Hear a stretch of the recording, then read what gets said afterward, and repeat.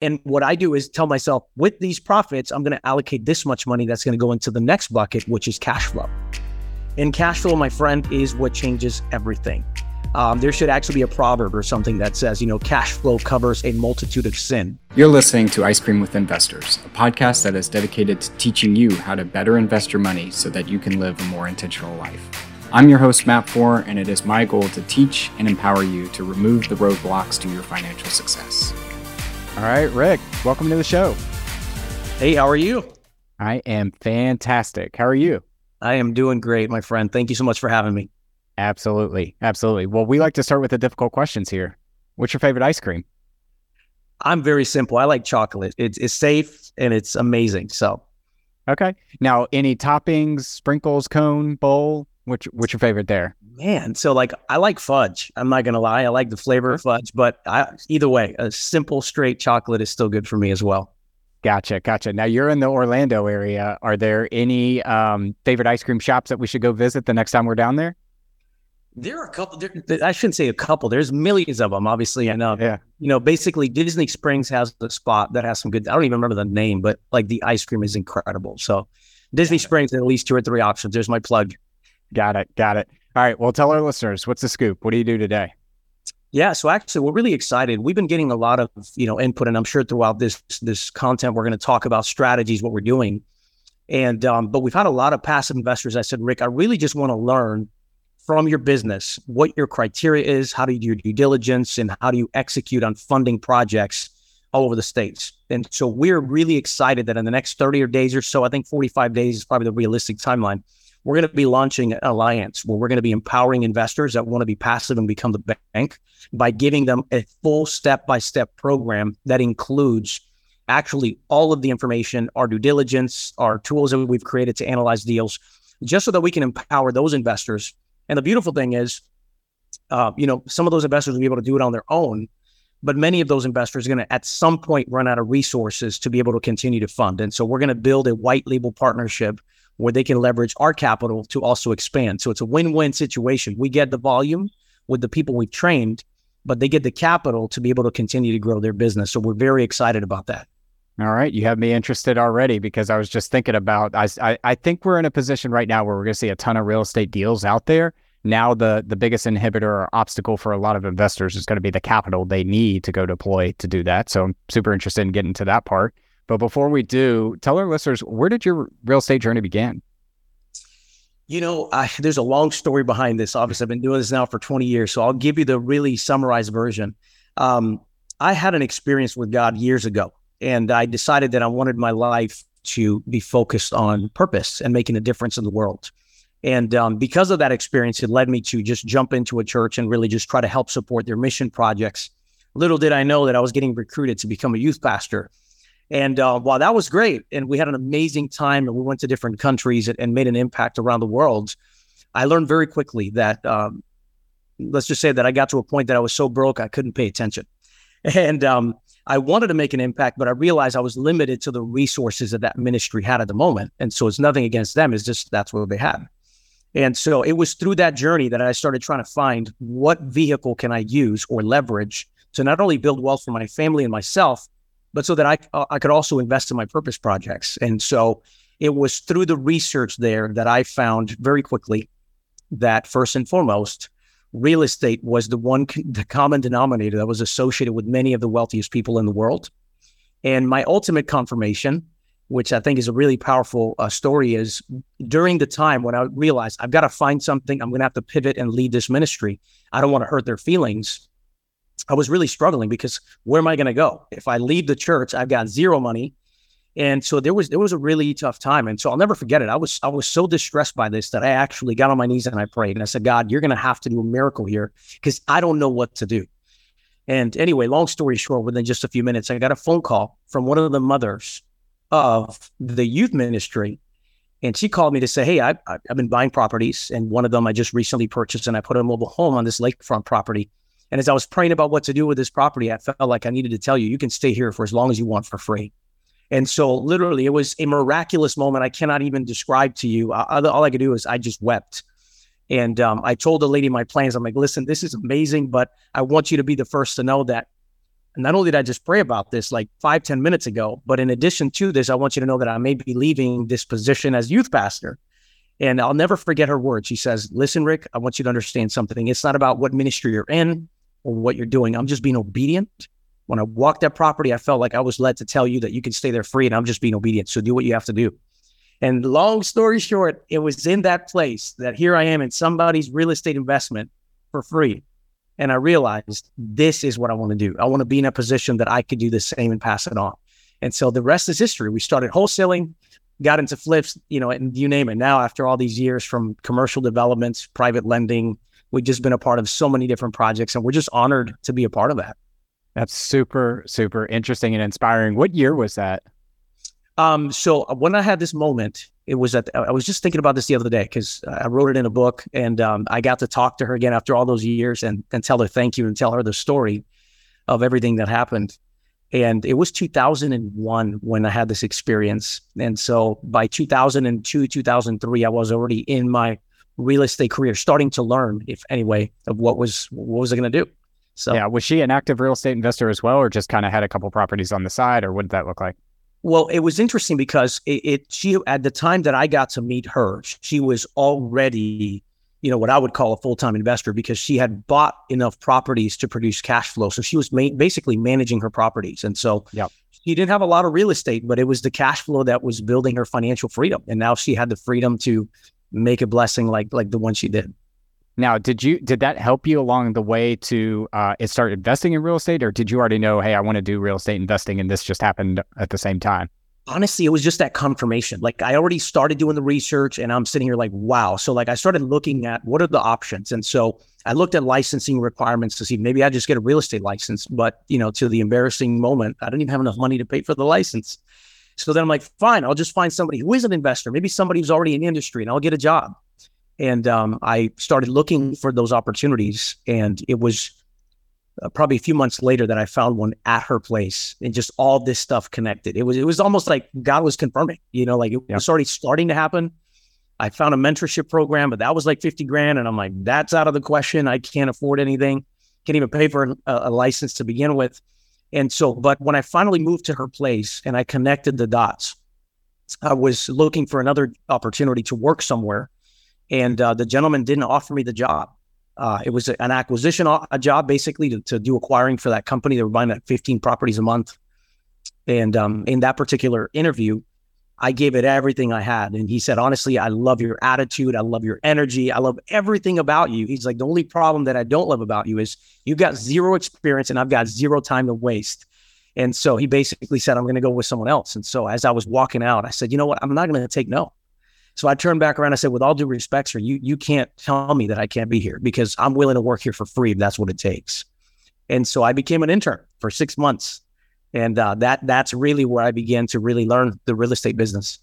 Do you remember any specific things you learned in that 6 months? Because I think for most people who are very, very young in their career, it's probably not a bad idea to go work for somebody in a specific niche, vertical, or that inspires you in some sort of way for free, just so you can be under them. Do you remember any kind of lessons you learned from that time period? There were several. I'll summarize two that I think were essential. So the first one was really, I had no idea where to go or how to analyze a project to determine if it was a good deal. And I would say that in those 6 months, I really got to learn how they underwrote the deal and understand the why behind it. And that really helped me as I was formulating later on my criteria to understand that, here's what I've seen over the years. If you don't have a standard, you're going to fall for everything, right? And so it's one of those essential things that it really helped me to understand that criteria, why we had this criteria, and it really helped a lot. The other portion that happened, which is the second lesson that I believe is why I ultimately went on my own way. I probably would have stayed there with a guy had this not happened.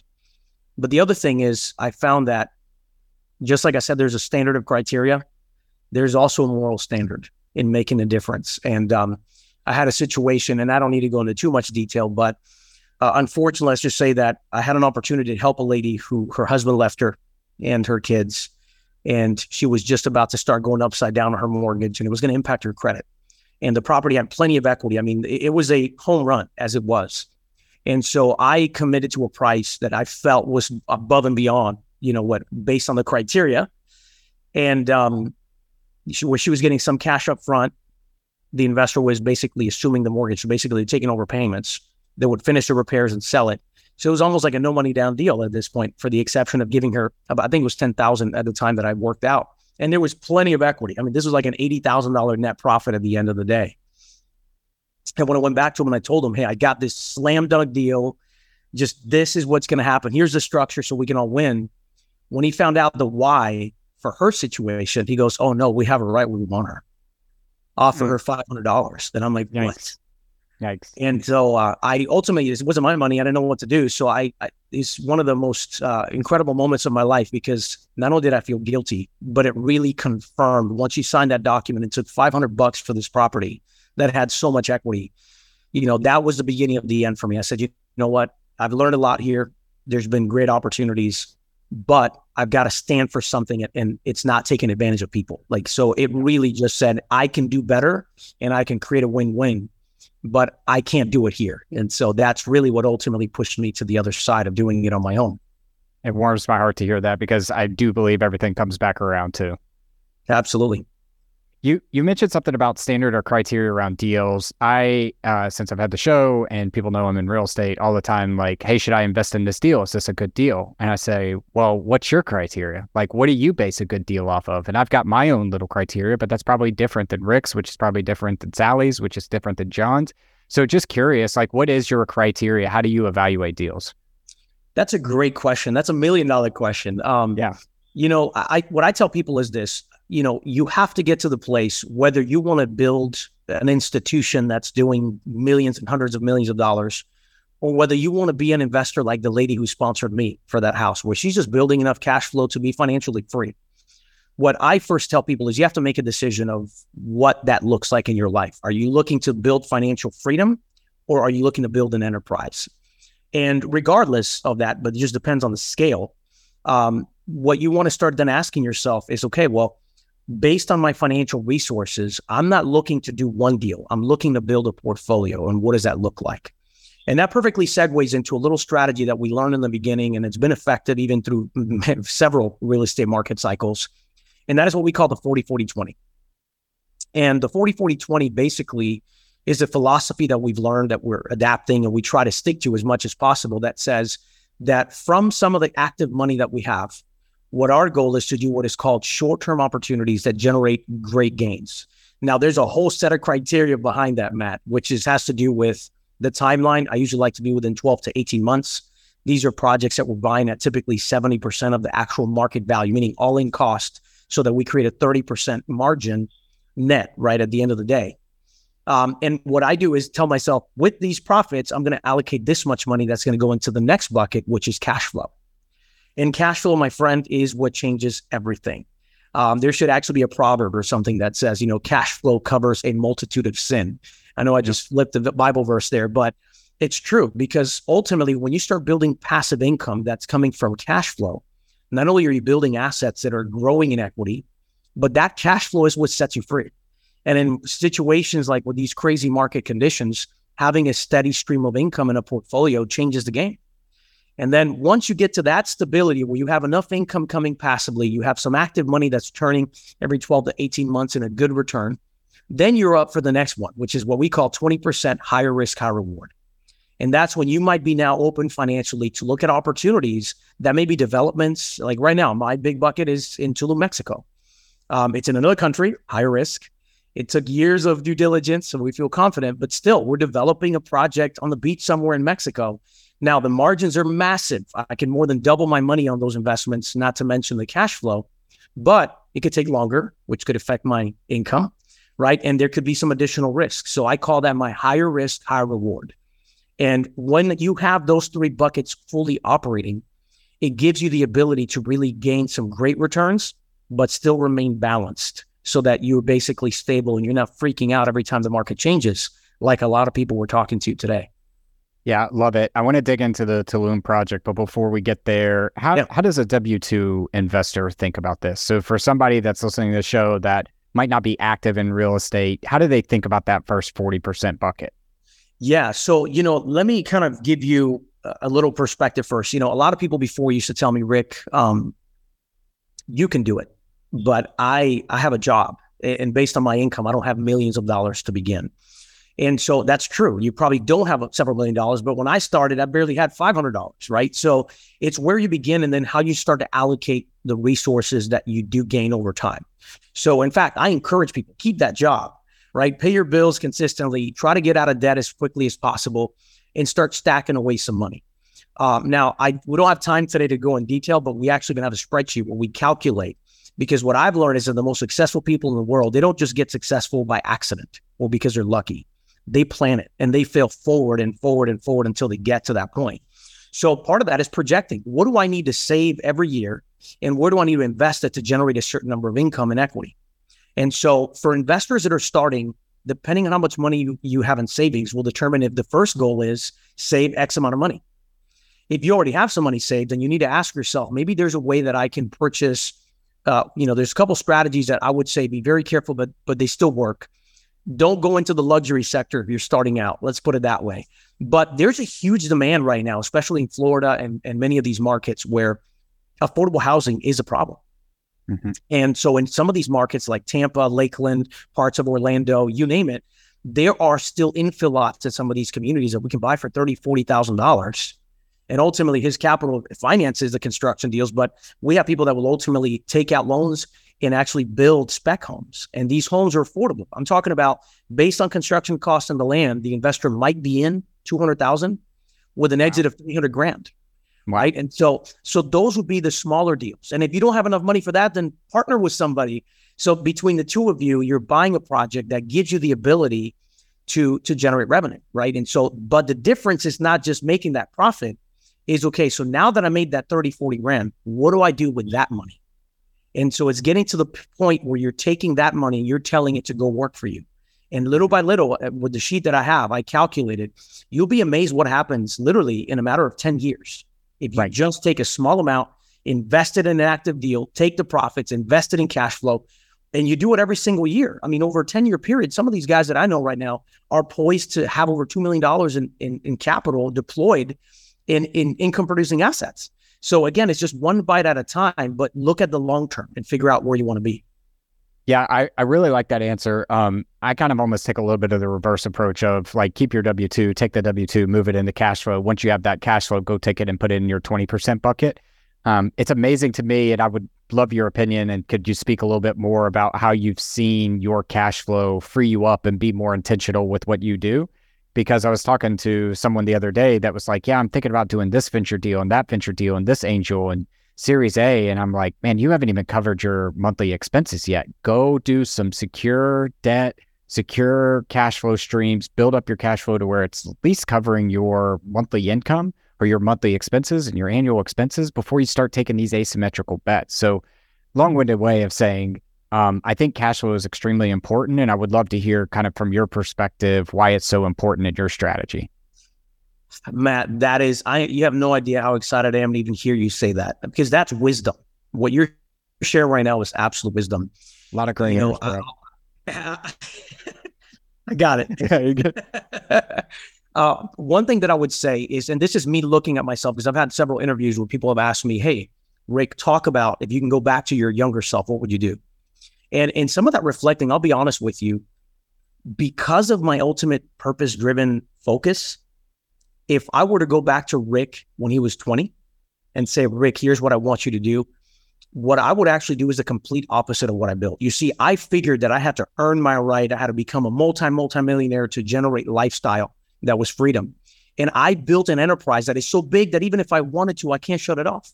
Mm-hmm. So I'm on a journey right now to basically get my team and give them equity so that they can ultimately fire me and they can run. Why? Because when I look back at what I've started this in the first place, running a company that has 30 plus employees and you're doing all this business, it's work and it's a lot of responsibility and it's a lot of effort. And honestly, most people in this planet shouldn't be doing it. So if I can go back to myself, knowing what my true why is, which is to go out in the field and make a difference in the lives of people, what I would have done is exactly what you said. Rick, what is the magic number? Even if that's $6,000, $7,000 a month when I was starting, that would cover not only my living expenses, but give me a little extra for saving and reserves. Once you've put a game plan that's associated with building cash flow that gets you to that number, You don't need an enterprise. You can literally have 5, 6 properties that you amass over the course of 7, 10 years that literally set you free. And I'll give you an example. I have a client of mine who took this exact approach to heart. And it really wasn't until later on that we learned this. She's been with us now for well over a decade now. And one of her visions was pretty much like we're talking about. She wanted to be financially free because she likes to travel. And her job was one of those jobs that technically, if she wanted to, she could work somewhere else remotely. And so she made a goal that what she wanted was to get to $8,000 of cash flow every single month without doing any work. And so the way she started was literally, she didn't have enough money. She lives in New York. So as we all know, New York's expensive. So what she did is she sub-rented her rooms to roommates she liked to get to a zero balance. But every month she started stacking away that mortgage payment. And little by little, adding additional strategies like this, bought a couple of rental properties, let them go for a couple of years. When they appreciated, she sold them for a pretty substantial amount. And then she started investing passively. I'm thankful she uses as one of the vehicles. Well, long story short, right? You fast forward now to like 7 years or so. It was really about 3 years ago that we really got a great picture of her lifestyle. She's now netting over $10,000 a month in passive income. Her money is doing the work for her. She's traveling the world. So sometimes when we try to reach her so that we can have a conversation about what the next goals are, I can't get a hold of her. My team can't reach her because she's in another country and her reception's gone. In my opinion, that is so much more attractive than to say I'm a multi-millionaire, because that's right. You're trading still time for money, as opposed to your money is doing the work for you, so you don't have to. Yeah, that's right. I mean, one of the things I talk about and recently wrote a book that's coming out in the next couple of months is this concept of ROI. And I think a lot of people, when they're thinking finance and real estate, it's like, what's my return on investment? And I'm flipping the script to talk about return on intentionality. Because when you look at a lot of these multi-billionaires, multi-millionaires, they're all divorced. Their wives hate them. Their kids hate them. They don't have any sort of meaning or purpose in their life other than their businesses, which is driving them to the ground. So while it must be nice to have money not be an option for anything you want in the world, I think it's more and free and more intentional. You can be more intentional in your life when you just cover your basic expenses. So anybody out there that's listening to this, how do you invest in Rick or with me or with someone out there that can cover your first monthly bill, whether it's a cell phone bill, a gas bill, a food bill, whatever it is. And once you see that, then to your point about this lady, you start stacking those up and all of a sudden you're net zero on your balance sheet. And then you could go start making some big moves. Exactly. 100%. And you know, it's funny because you said that in another example, and we've done this now with clients that are starting out, that are trying to get there.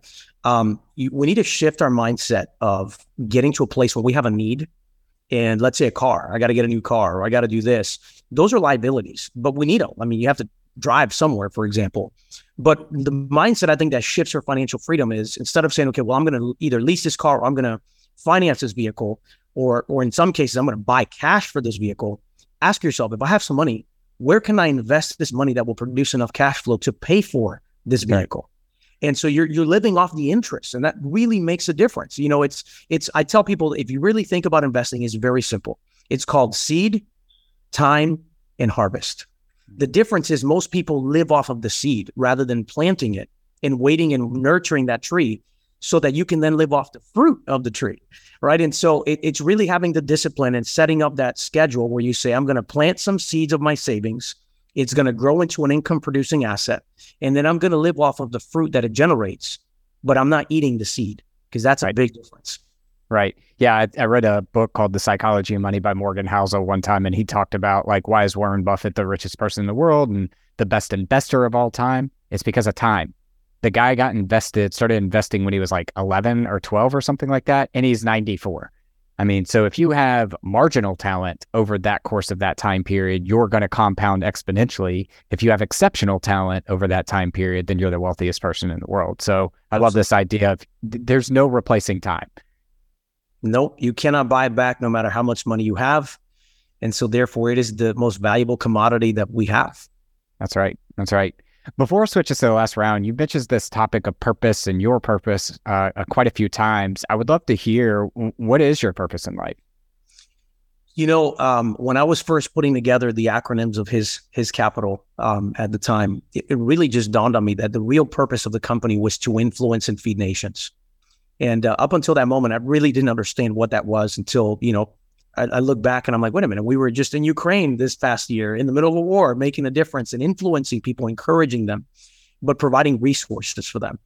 I've been to Uganda and many places. And so for me, the purpose now has been using and leveraging this particular business that we have and these investments so that as they generate revenue, we can invest in specific mission projects that are expanding hope and helping people not only in other countries, but also in the US.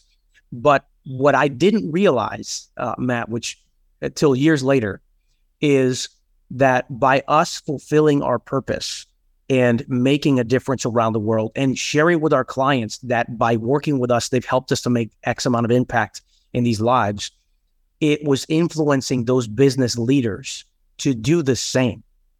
And that's something that literally took years to realize. And so really our mission right now is to show people how they can build wealth and build financial freedom, but for them to understand that it's not just about how much money I make. It's about how much freedom you can build so that you can live with purpose, but also so that you can make a difference in the lives of others who were not born with the same resources and talents and giftings that we have. And I can tell you from the years of doing this that I've done deals that are 7-figure profits and you're like, wow, I've done all kinds of cool stuff, but there isn't a single thing that is more fulfilling in my life that inspires my children more than when we help just one kid who is struggling with something. And I really believe God designed us that way so that we wouldn't just be taking and receiving for ourselves, but that we will become a conduit, right? That we will be a vehicle that gets filled for the purpose of flowing out into the lives of other people. And so that is what our company stands for. That is what we're pursuing on a regular basis. And we're trying to incorporate in our business model where there's literally a face to every dollar that we earn. And that's really what we're trying to connect with an investment company that has purpose. That was brilliantly said. And I can tell you've spent a lot of time thinking through that because that was brilliant and very, very articulate. I love it. Thank you. Well, Rick, I want to take us now to our last portion of the conversation. We call this the 5 toppings. Our first one is, what is your favorite book, or what is a book you've read recently that's given you a paradigm shift? So I like books, but I will tell you that most of the really, really good books are quoting scripture. And so for me, the foundational, basically book that has inspired me and shown me many things has been the Bible. Now, with that said, one that really transformed my thoughts that was associated is an old book that is As a Man Thinketh. I don't know if you've ever read that book. It's a great book, many, many principles in the scriptures. But what it really helped me to do during that season of my life was to recognize that the limiting obstacles that I had in my life began with my mind, and that I could be intentional about pouring into my mind so that I can shift my paradigm and begin to take actions that led to results that were higher. And so for that reason, when I connect that with the Bible, I recognize that I can truly influence the way I think, which ultimately impacts the way I feel, which ultimately motivates what I do, which ultimately creates new results. And at the end of the day, if I continuously do that, I build a habit, right? And that habit becomes a lifestyle. And now it has a consistent performance for my life. And so for me, those 2 books have been amazing. And I've got so many quotable books that everybody talks about, but those are 2, honestly, that have been amazing. I think now that you were explaining that, Les Brown, who's a big motivational speaker, I think he's one time said that. So yeah, I'll have to go check it out. Our second one is, I believe that the person you become 10 years from now is directly correlated to the habits that you have and the things you do every day. What are some of the things that you do every day? Well, okay, that's a good one. So mine personally is I have learned that every quarter I do what is called a life plan review. Everyone has a business plan, and if you're working for somebody, there's some type of quarterly review. So what I do is a life plan review. And in that life plan review, I generally will do an assessment. And based on the areas that I feel are not balanced in my life, I will focus on only 2 areas where I'll put the direction of that area. I will write down what the vision statement for that area is, very simple. I will write down the why or the purpose. I will write down the actual specific promise that's in God's word that aligns with that area that I want to improve. And then I typically don't do more than 2 goals for that within 90 days. And then I list out what are the 2 or 3 habits that if I adapt will help me hit my goal. And then at the same time, I schedule accountability. So every week I have an accountability. And what I found is that allows me to really, within a macro view, be aiming towards an improvement in my area that allows me to thrive with balance and purpose. And that's really what I'm looking for in my life, is to really develop that. And so once I have that picture of the life plan, then I look at my weekly rhythm. And a weekly rhythm, I think, is essential. And in fact, if you don't have one, for most people that are listening right now, I would challenge you to do that. What I'm doing for my weekly rhythm is I broke it down into three simple things, three simple steps. Mondays, I call it strategize. So on Mondays, I take about 30 to 40 minutes. I read my affirmations. I read my eulogy. I read that life plan, and I begin to put a list together of what are the key things that I need to accomplish this week. And I'll schedule them on my calendar. Okay. On Wednesday, I have a scheduled date that says inspect what you expect. And I go through that list to make sure, am I on pace for hitting my goal? And why? Because on Friday, I have an accountability partner that I've been working with now for the last 10 years. I get to show him what I did in my accountability call on Friday. And what that allows me to do is it creates a lane for me to completely focus on being productive. Monday, I know what my expectations are that I need to do. Wednesday, I confirm and I make sure that I'm heading in that direction. Or in some cases, life happens. And on Wednesday, I realize this is what I got to do today and tomorrow so that Friday I can hit my goals, right? And so to the point now where that is scheduled in my calendar, I have a color coding, but by Friday, everything that I've completed turns red. So that when I'm having my accountability call, if in just 2 seconds, my accountability partner could say, wow, you got a lot done. Well, hey, there's a couple of yellows here. What's going on with that? And so it just helps me to stay on my lane. And so that weekly rhythm is essential.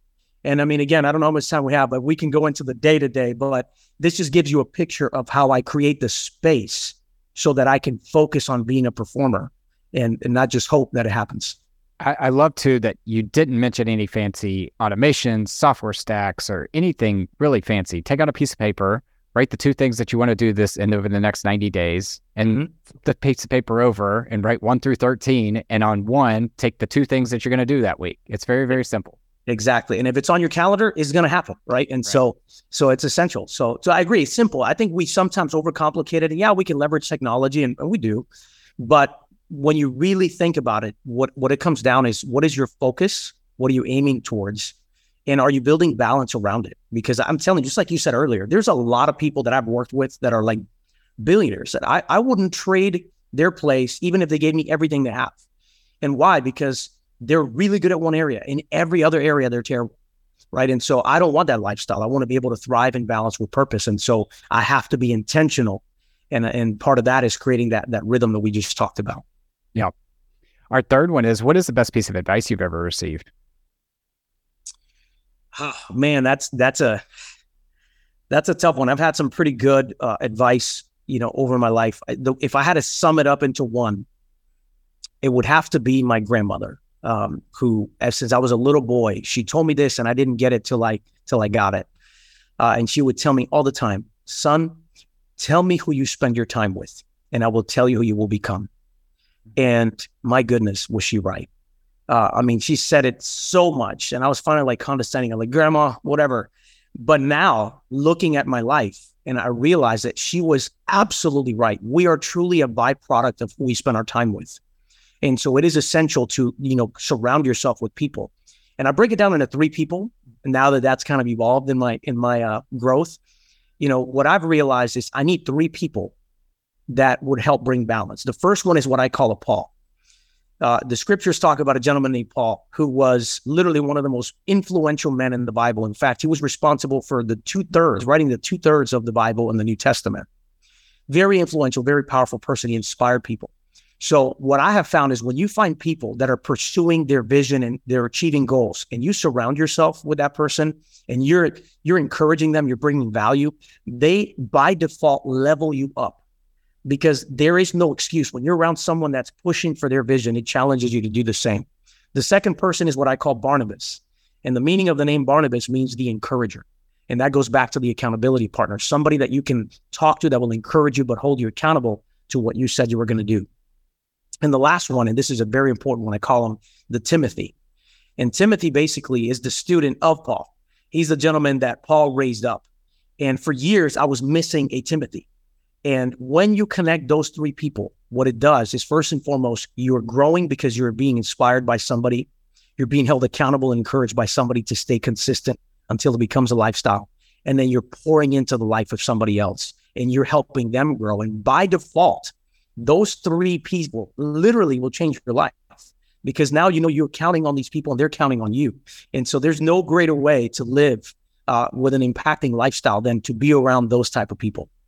Yeah, we're going to chat after this about my thoughts on that. But our fourth one is, what is the thing that you're most proud of in your life? I can get emotional about that. There's a lot of stuff that I've had the opportunity to do. There is no greater calling in my life than being a good father for my children and a good husband for my wife. And we talked about balance, thriving, and purpose, right? And I want to say it was 2017. I was reflecting on where we were in the business and where I was going. And as I was kind of journaling and had made this space to just think about, what am I going to go after 2017? I wanted something big. I knew it was something huge.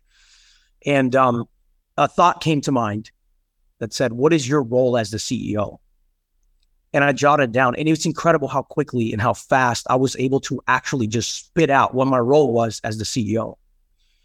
And then all of a sudden, another thought comes and says, what is your role as a father? And what is your role as a husband? And I'm sorry, I'm still emotional about it. I didn't even have an answer, because I put my identity around who people saw me as a businessman.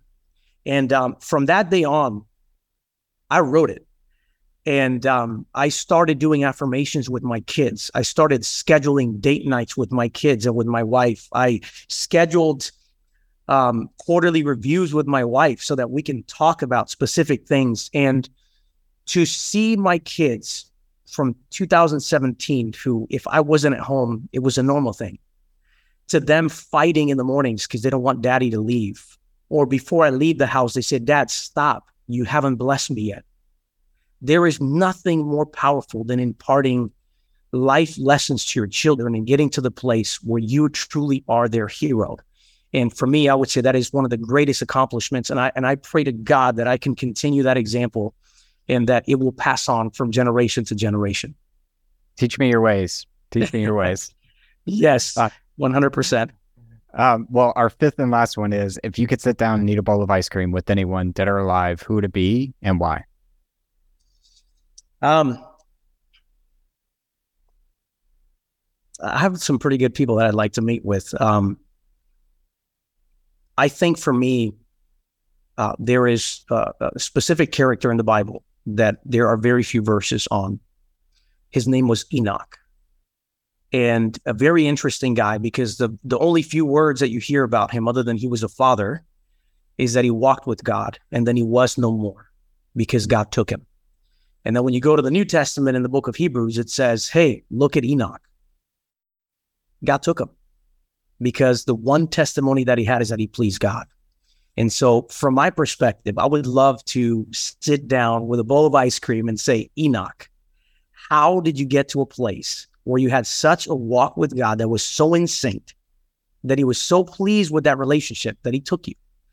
And I just feel that that's just a name that most people would never mention that just has really impacted my life. And so that would be the guy I'd want to question. Is the lesson there that if you live by your principles, you don't have to speak them and you will still be recognized? Yes, absolutely. It's more of a relational, right, component where you get to the place where you're not dealing with a religion. You know, what I believe the lesson of Enoch really shows us is that you're dealing with someone who pursued an intimate relationship with God on earth. And that authentic relationship made an impact and it moved the heart of God. And so for my personal walk, you know, I'd like to be in that place where I could say that I'm walking with God and that my life pleases him and it impacts the lives of other people around them. I love it. I love it. Well, Rick, fantastic conversation. I just looked down and this was probably the fastest podcast I've ever recorded because it was such entertaining and so good. But if our listeners wanted to reach out to you, learn more about you, His Capital, where's the best place we could point them?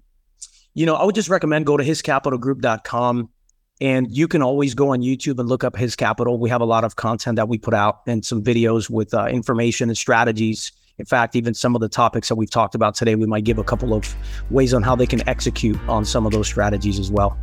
Perfect. We will link all that in the show notes. And then Rick, thanks for coming on. Thank you so much. Thank you for listening to Ice Cream with Investors. If you like what we serve you here, it would mean the world to me if you would like, subscribe, and leave a review on your favorite podcast app.